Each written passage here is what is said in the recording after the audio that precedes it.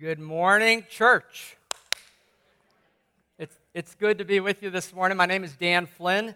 I'm an elder here at the church, and as Chris said earlier, I am on the staff of Cru, formerly known as Campus Crusade. And it's been 36 years, which is hard for me to imagine because I feel like I'm about 35 or so. But apparently I'm not. Anyway, I could talk to you all day about how the Lord has changed my life and done things in my life, but I thought just for a moment, if we could look back to my freshman year in college. It was there that I didn't see it coming, honestly. But Christ got a hold of my life. There was a guy down my hall named Don Like. He was all the way down at the end of this hall. And Don was a believer in Jesus. He'd wake up every morning like at 5:30 and read his Bible. I never actually saw that happen. But that was the scuttlebutt on our dorm floor. Don was a consistent follower of Jesus, and I knew he had a secret. And so eventually he invited me to a meeting on campus, a Christian meeting, and there I heard a young lady come to the front of the auditorium, and I was shocked because it was about this size of a group, and she stood and for about 3 minutes, she shared how Jesus, in her words, her exact words, Jesus has become my best friend. And I'm sitting where you're sitting, and I'm looking at her going, what? How's that? That's not possible. I mean, you can't see him, you can't hear him. And yet I looked at her face. Have you ever looked at someone who you know is just telling you the absolute truth? And I just couldn't get past it. I was like, she knows something that I don't know. And so later that week, some Cru people came by my dorm room and didn't know how to say no to them. And so they ended up sharing the gospel with me. And as soon as they got to the end, I was like, yes, this is what I want. And so I made a decision right there. 23 years later, I got to go back into my dormitory and share the gospel with a young man who lived there next door to my room. It was really so much fun. But anyway, Christ got a hold of my life in college and turned it upside down. I'd never owned a Bible in my entire life. Well, I had a class in high school. I had to buy a Bible for a class, but then I immediately sold it back to the bookstore because I thought, well, a few dollars I'm going to get out of it is more valuable to me than the contents. Nevertheless, about a week after I made this decision, I went out all on my lonesome, just me and Jesus, and we were walking down the street, and I found my way to a Christian bookstore, and I asked the man behind the counter, I said, excuse me, I've come to know Jesus, and I'd like to buy a Bible. And so we laid out 6 different versions on the table in front of him, and I just turned them all to the same chapter and verse, compared them all, and I bought the exact same one that my buddy had, Don. That's how I made the decision. If it's good enough for Don, my buddy, it's good enough for me. And this is it. And this is precious to me. It is precious. Now, sometimes I do a lot of speaking with college students, and a lot of them will be, what Bible should I read, Dan? And I just tell them, get the DTV, the DTV version, the duct tape version. That's what you want. So whatever Bible you get, doesn't matter. Wear the puppy out like this so that the spine's held together.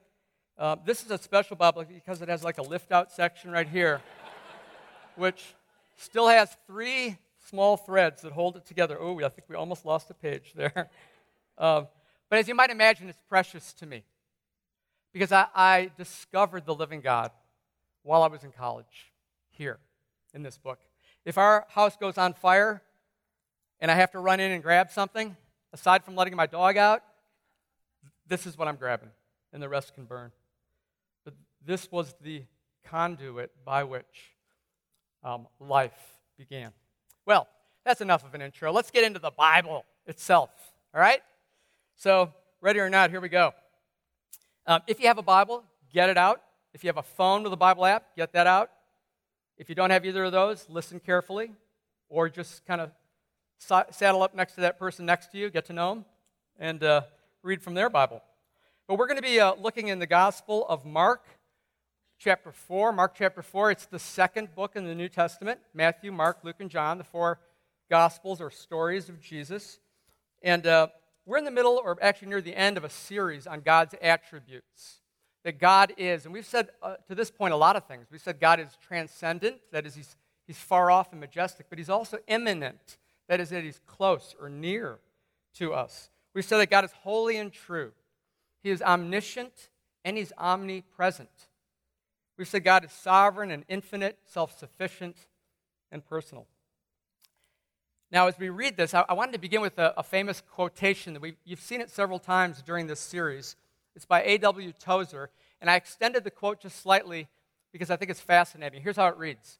What comes into our minds when we think about God is the most important thing about us.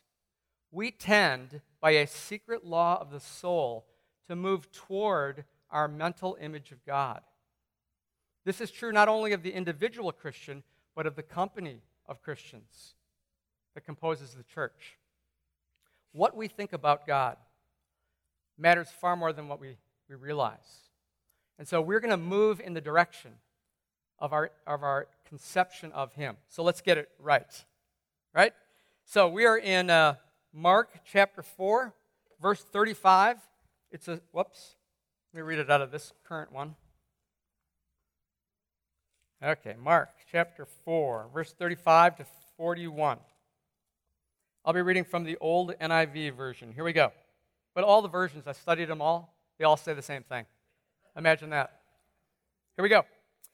That day when evening came, Jesus said to his disciples, "Let us go over to the other side." Leaving the crowd behind, they took him along just as he was in the boat, and there were also other boats with him. A furious squall, that is a fierce windstorm, came up, and the waves broke over the boat so that it was nearly swamped.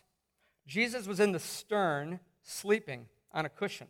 And the disciples woke him and said to him, "Teacher, don't you care if we drown?"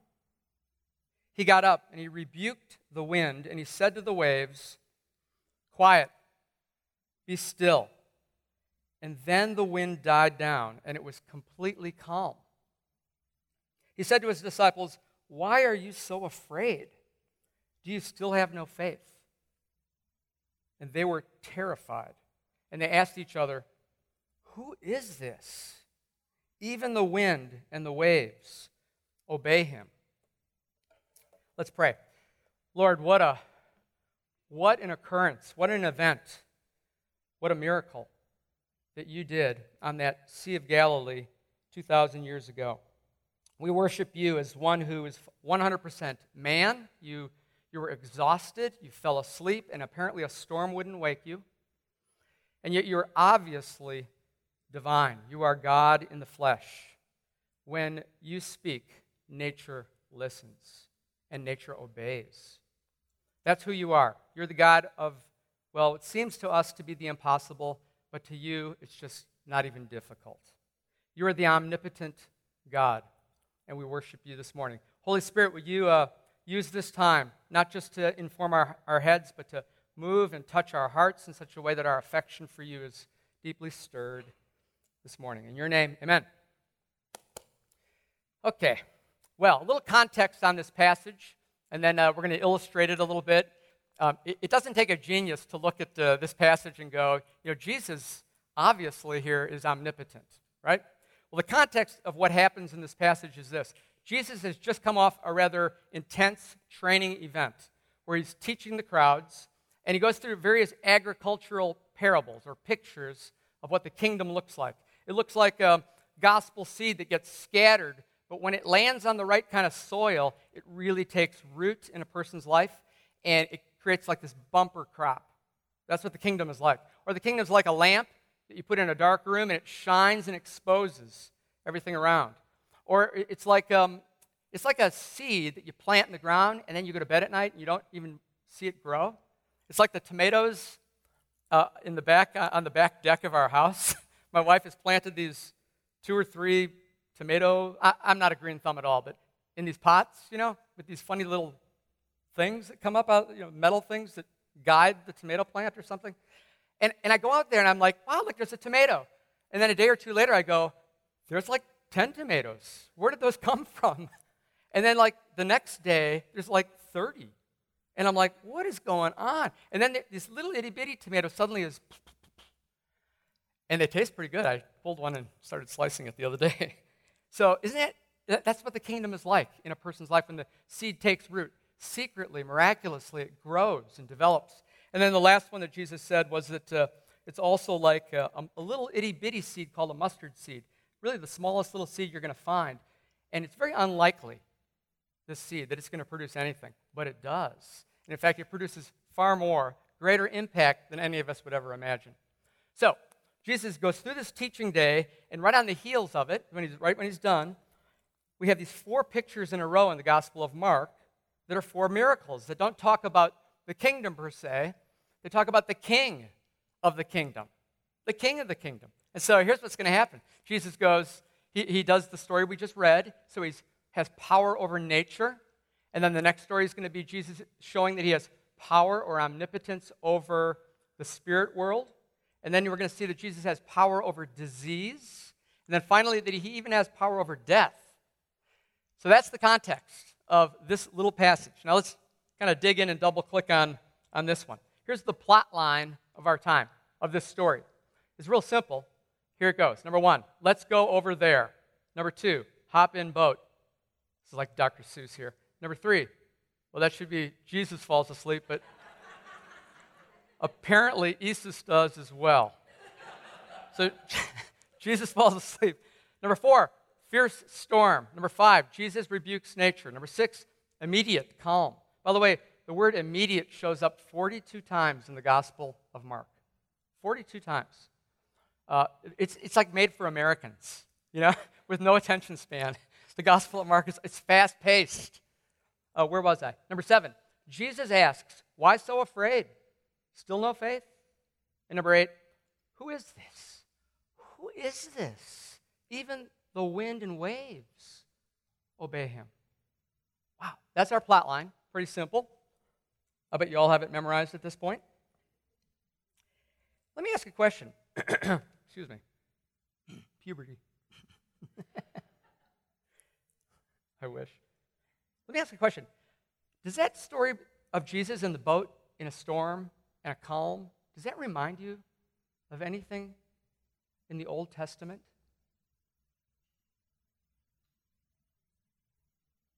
Yeah, it does.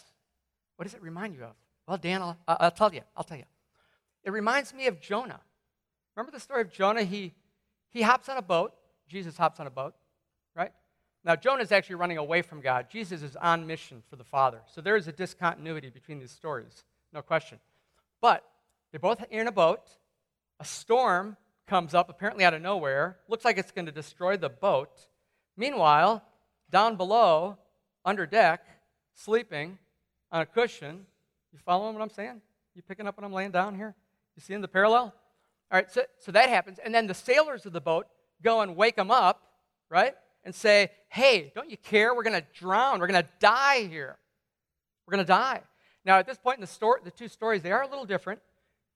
Jonah actually gets tossed in to the water, and that's what calms the sea. So if Jonah dies, the sailors live. If Jonah dies, the sailors live. Yeah, so if we actually came out a little bit on this story and looked at the bigger picture of Christ and of the gospel, that's exactly what happens. The storm becomes the cross at which Jesus dies so that the storm of judgment would not be held against us, that we would not die. That's making sense, right? And then when it's all done and everything's calm, did you notice that everybody gets more afraid? It says that the disciples were actually terrified. The sailors in Jonah's time freaked out. I'll just leave it at that. That's in the Message Bible.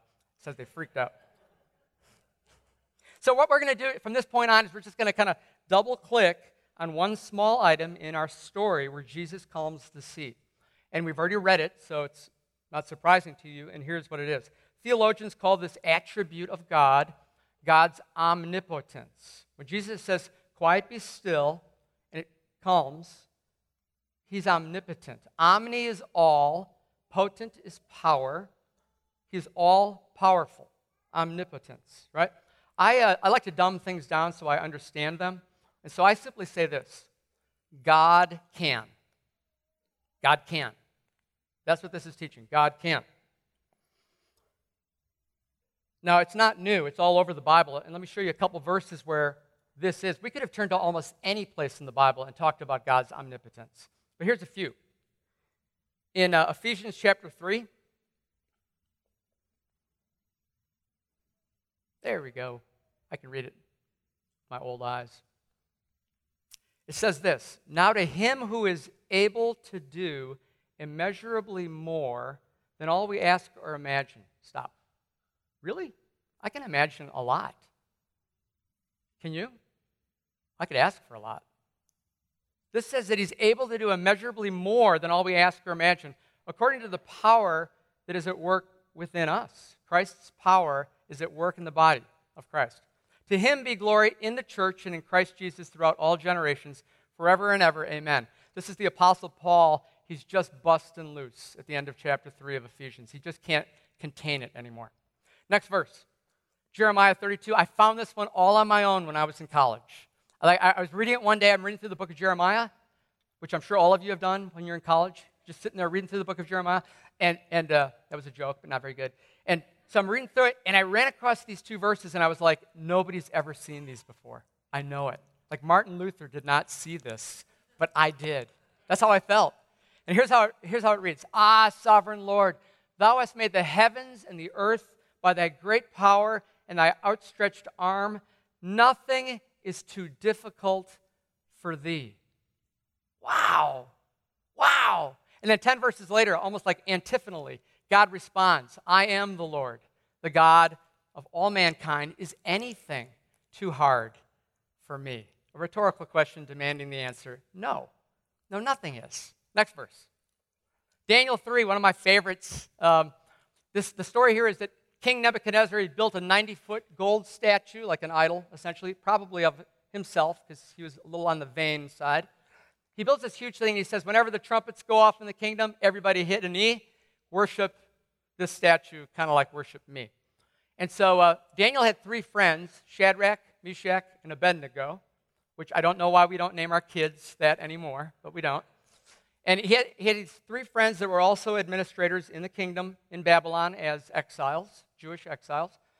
And they refused. They're like, there's one God, and we worship him, whatever the consequences, right? So here's how it reads. Oh, and by the way, if you don't do it, you get executed. And the means of execution was to take the person and to dump them into a fiery furnace where they would burn, okay? Pretty nasty. Listen to what they say to the king. It says, O Neb, because Nebuchadnezzar wouldn't fit on the slide, I apologize. O Neb, we do not need to defend ourselves before you in this matter. If we're thrown into the blazing furnace, the God we serve is able. The God we serve is able to save us from it. And he will rescue us from your hand, O king. But, and here's big boy Christianity coming. And this is the real deal right here. But even if he does not, we want you to know, O king, that we will not serve your gods or worship the image of gold that you've set up, even if he does not. God can, there's no question. But does God always show up the way we want? No. No, he has other agendas that are supreme to ours, but for our benefit. And the last verse, Genesis 18, this is when Abraham, married to Sarah, they're about to have a baby in a year, and God tells Abraham and Sarah that she's going to have a baby a year from now, and Sarah laughs, and the reason is she's 90 years old. Now, the last time I checked, I'm not a biology expert, but the last time I checked, 90-year-old women don't usually have babies. Is that true? Is that true? Yeah, that is true. Okay, good. So listen to what happens here. The Lord said to Abraham, why did Sarah laugh and say, will I really have a child now that I'm old? Is anything too hard for the Lord? And sure enough, a year from that point, she gave birth to Isaac. Right? And if you know the rest of the story, we get all the way to Jesus from Isaac. It's pretty exciting. So, I could go on and on. I don't know if I'm belaboring this, but a few years ago, I actually sat down with my Bible and I thought, I'm going to just make a quick list of all the impossible things that God has done in the Bible. And it just started at Genesis 1:1, and it just started going in one sitting. I came up with 100. So I titled it 100 Impossible Things That God Has Done. Like number 1, creation. It's a pretty good trick, right? I mean, you got nothing, and then suddenly you got something. That's not bad. How about the Red Sea splitting in half and walking through it? Dry ground, it said. How about manna every day, 40 years in a row? I did the calculations. 14,600 days in a row. 6 days, manna's on the ground. 7th day, Sabbath, no. You're supposed to pick up 2 loads yesterday. 6 days in a row, it happens again. 7th day off, right? And this went on for 14,600 days. God can. God can. God is omnipotent. Water to wine, that's a pretty good trick. Calming the storm, that's a good one. Walking on water, and it wasn't like up in Minnesota where it was ice. One of my favorites is when Jesus tells Peter to go fish and grab a coin out of the mouth of that fish and go pay our tax. You know that story. What? Now, either it's true, or I'd like to hand you a scissor, and you can go ahead and cut that story out of your Bible. But those are your 2 options. So we have to reckon with the notion that God can, or that it's all a charade. But there's no middle ground. There's no such thing as like in-between Christianity or moderate. Right? Well, I'm far afield from my notes, so let's bring it back. Are we all doing okay? All right, good. All right.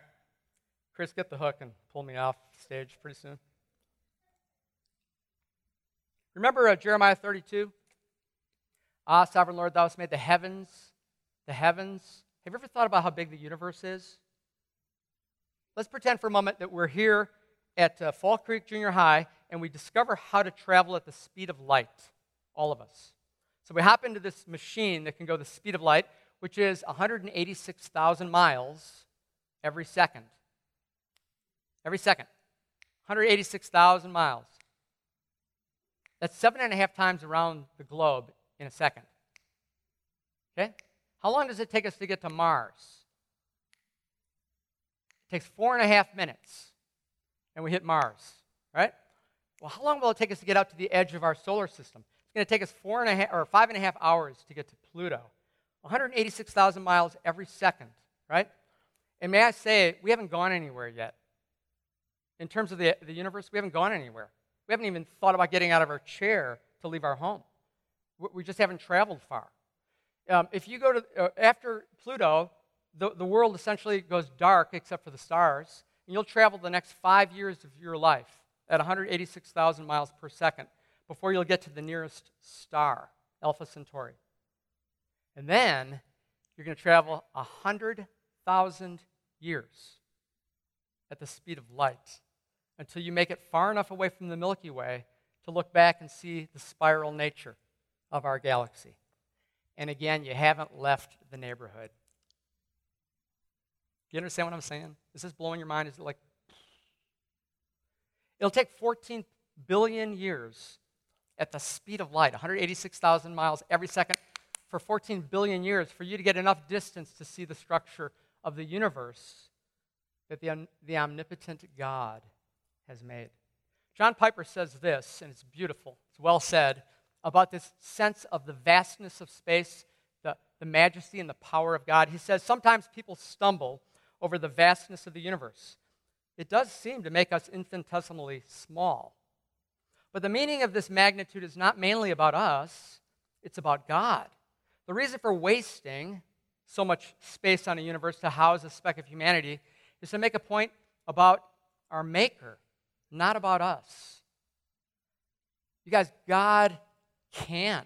There's nothing that's too difficult for Him. Well, what are you going through right now that seems impossible? I bet there's some things. Is it finances? Your boss? Raising children? That'll do it. Maybe marital problems? What seems impossible for you? How are we like the disciples in the boat who say that we trust this Jesus? But is the evidence really there? Is the evidence there that we believe that God can? in our lives. You ever wonder why we don't take more risks for God? Why don't we do that? Are we afraid that maybe he won't show up, that he can't? God can't. Is that what's going on? Are we wed to our comfort, to our security? Is it possible, you guys, we know something so well we really don't know it at all? You know, like we have head knowledge, God can, but we lack the experiential knowledge that he really can. Lord, you said we'd go to the other side of this Sea of Galilee. You said we'd go to the other side. But these circumstances don't seem to support your claim, right? This storm is going to sink us. And I'm soaked right now, Lord. I am soaked to the bone. Right? Let me tell you about a time a few years back, well, more than a few years back, when my boat was flooding, and I thought perhaps it was going to sink. Paula and I were pretty newly married at this point. We were back in the city of Milwaukee where I grew up, and I had a lot of doubts about God's ability to show up and meet the needs of my life. And so I was sort of in the doldrums, just sort of out of it spiritually. And I opened up my Bible that day, and I turned to Mark chapter 14, and I'm reading through it, and a verse just kind of grabs me. It was verse 36. When Jesus is in the Garden of Gethsemane, praying to his Father, he said these words. He said, Abba, Father, all things are possible with thee. Let this cup pass. Nevertheless, like Shadrach, Meshach, and Abednego here, nevertheless, not my will, but thy will be done. And I read that, I was like, wow. And so here's what I did. In my journal, the first clause or so of this verse really grabbed my attention. Abba, Father, all things are possible for thee. And I wrote it in my journal 6 times in a row, just so I could kind of, get it in my brain and keep it there, right? And then I wrote it down on my ring finger, which I sometimes do. So I wrote during the course of a day so I can see it later, So Mark 14:36 on my ring finger. Well, later that day, Paula and I, we go to a Milwaukee Brewers game. They're playing against the New York Yankees. And one thing you need to know about me is I was an usher at Milwaukee County Stadium back in the day for the Brewers when I was in high school. So I went to a gazillion baseball games. Baseball was my life growing up. You look at me and you're like, there's no way baseball was your life. I get it. But you don't know how hard I tried. So I made it all the way to the final cut at the University of Wisconsin. I mean, baseball was like everything to me. So we go to this game. And by the way, I've never caught a baseball in my life, but it was always a dream. Like, wouldn't it be awesome to catch a baseball at a major league game? So we're at this game, and Yankees, let me tell you where we're sitting, because this matters. We're sitting first base side, lower grandstand. You got the upper deck well over the top of us. And so we take our seats, and I'm like, shoot. You can't catch a foul ball here. It's not, it's really not possible because the upper deck precludes the opportunity for a typical foul ball to come your way. So I was sort of disappointed, but we got into the game, and the first, second, third, fourth inning comes, and I looked down in between innings when they're changing the field. I looked down at my finger. Abba, Father, all things are possible with thee. Lord, all my life I've wanted to catch a baseball. Lord, please, could I catch a baseball? Please, and then I don't know, I can't explain this to you, so I don't know what to exactly say right now, other than I had this strange sense that I was going to catch a baseball. I don't know how to explain that. I don't. And so I elbowed my dear bride here. I said, hey, sweetie, I think I'm going to catch a baseball. And she's like, my husband's lost it. My newlywed husband here, this young man, has lost it. Well, the game continues, 5th inning, 6th, 7th, 8th inning. The Yankees bring in a reliever, Goose Gossage. Some of you might recognize that name. He was a fastball reliever. All he threw was smoke. All right? So Gossage comes in, a utility infielder for the Milwaukee Brewers comes to the plate, named Gus Polidor. He gets up to the plate. Gossage fires the ball. He swings. As soon as he swings, like I'm in my seat over here, and I'm like this, and he swings, and I go, and I stood up immediately because I played baseball all my life, and I was like, it's one of those low line drive screamers, that kind of gets up underneath the upper deck, and I'm like, that ball is on me. And sure enough, it had a lot of spin on it, like this. And it hit me square right here, heel of my hand. And I closed on it, and it was gone. I was like, where'd it go? Where'd it go? Right? And so I did what you would do. I dove. So I was upside down in the row in front of me because there was nobody there. So my feet were like pushed straight up, and I'm down.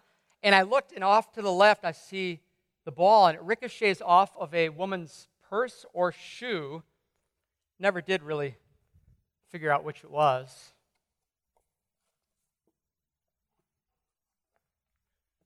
And here it is. Here it is. This is the baseball that God hit me.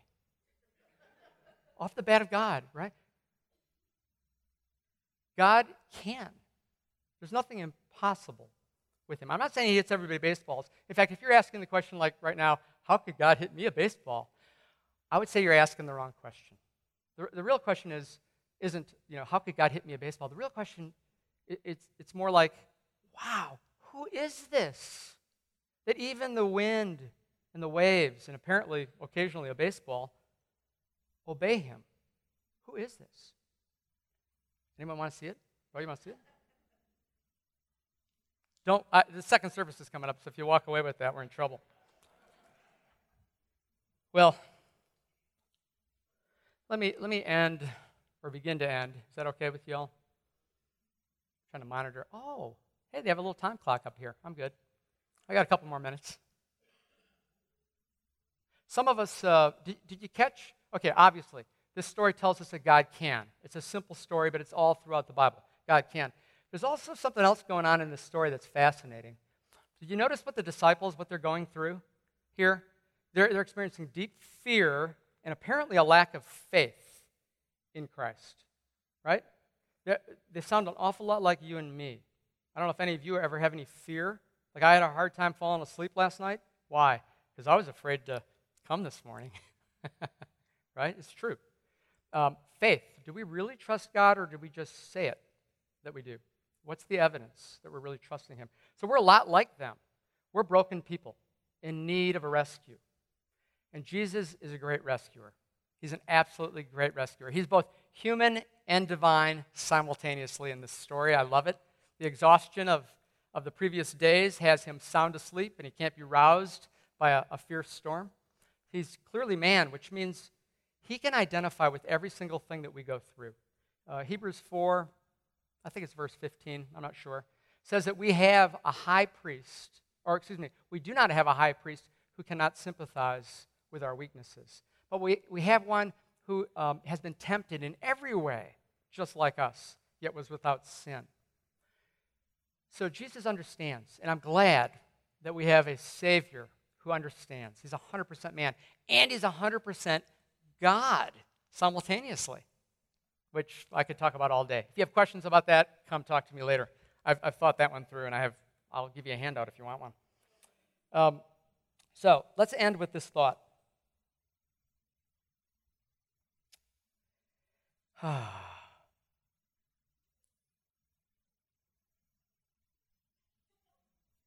Silence is my friend. Suffering's real, isn't it? Don't you care, Lord? Don't you care? Yes, I do.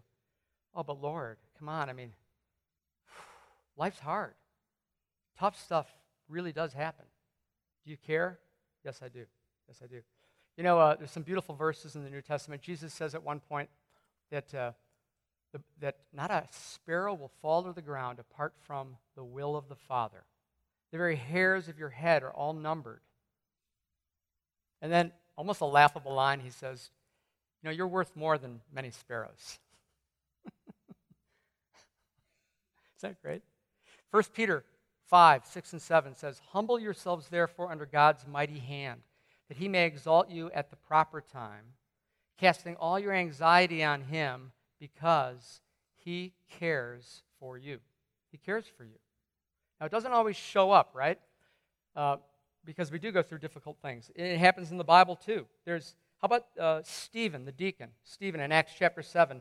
Stephen is stoned to death. Lord, do you care? But Jesus stands, it says. Stephen had a vision of Jesus standing, and welcoming him home. He does care, even though it can be very difficult.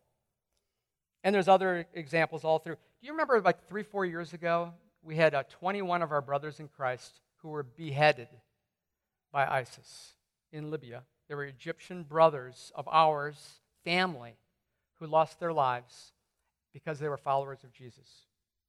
You remember that story in the news? Yeah. Wow, God, do you care? Yes, he does. Read Revelation chapter 20, verse 4 sometime. Wow, it's a mic drop. It's like, it answers that question. Well, we need to wrap this up for my own sake as well as yours. Can I tell one more story? Yeah. What are you going to say? No? No. So, 3 summers later, Paula and I are back in Milwaukee visiting my mom and my brothers, and I have a buddy, an old college roommate named Jim Poplowski, and Jim calls me on the phone and says, "Hey, Dan, I got tickets to the Brewers game tomorrow. You want to go?" And I'm like, I'd love to go, but I can't. We have this appointment at lunch, and there's just no way to pull it off. And he says, "Well, I'm sorry." So off to lunch, Paula and I go, and we're meeting with I don't know who, and we come back, and the phone rings, and I pick it up, and I go, hey, Dan, this is Jim. I'm down at the stadium right now. It's the first inning. Can you get away now? And I'm like, Paula, can I go? She's like, get out of here. And so off I go. And I arrive in the 4th inning, and it's a rainy day, kind of like today. And Jim gives me the ticket, and up we go. And not that many people in the crowd, not some. We're up in the very top deck, first base side, upper deck, first row.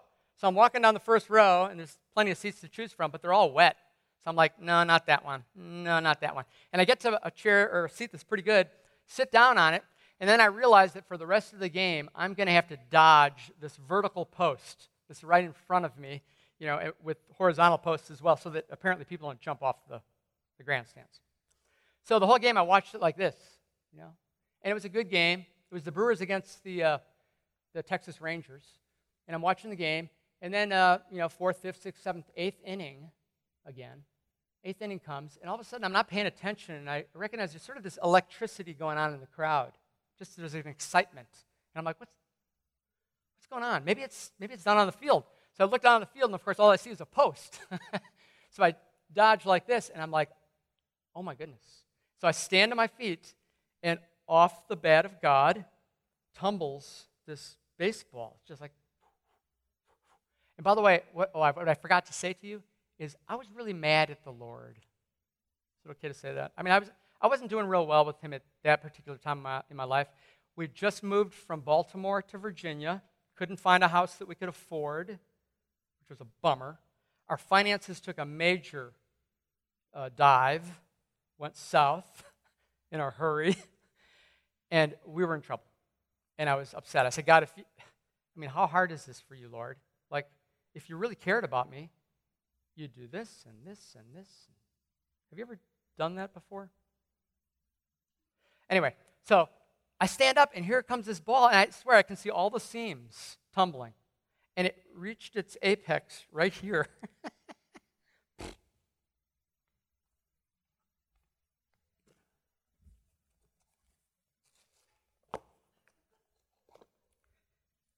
Just tumbling. I caught it. And so I turned around to the crowd and went crazy. I just went ballistic so that everyone could have a party with me. Then I sat down back in my seat with this ball in my hand, and I started to cry. I was like, oh my goodness. Lord, I was so mad at you. I didn't think you cared. Now, by the way, each of these baseballs is a testament or a monument to my great immaturity. They really are. The Bible's already told us all we need to know. God can. God cares. Right? But these 2 balls sit on my desk to remind me that he can and he cares.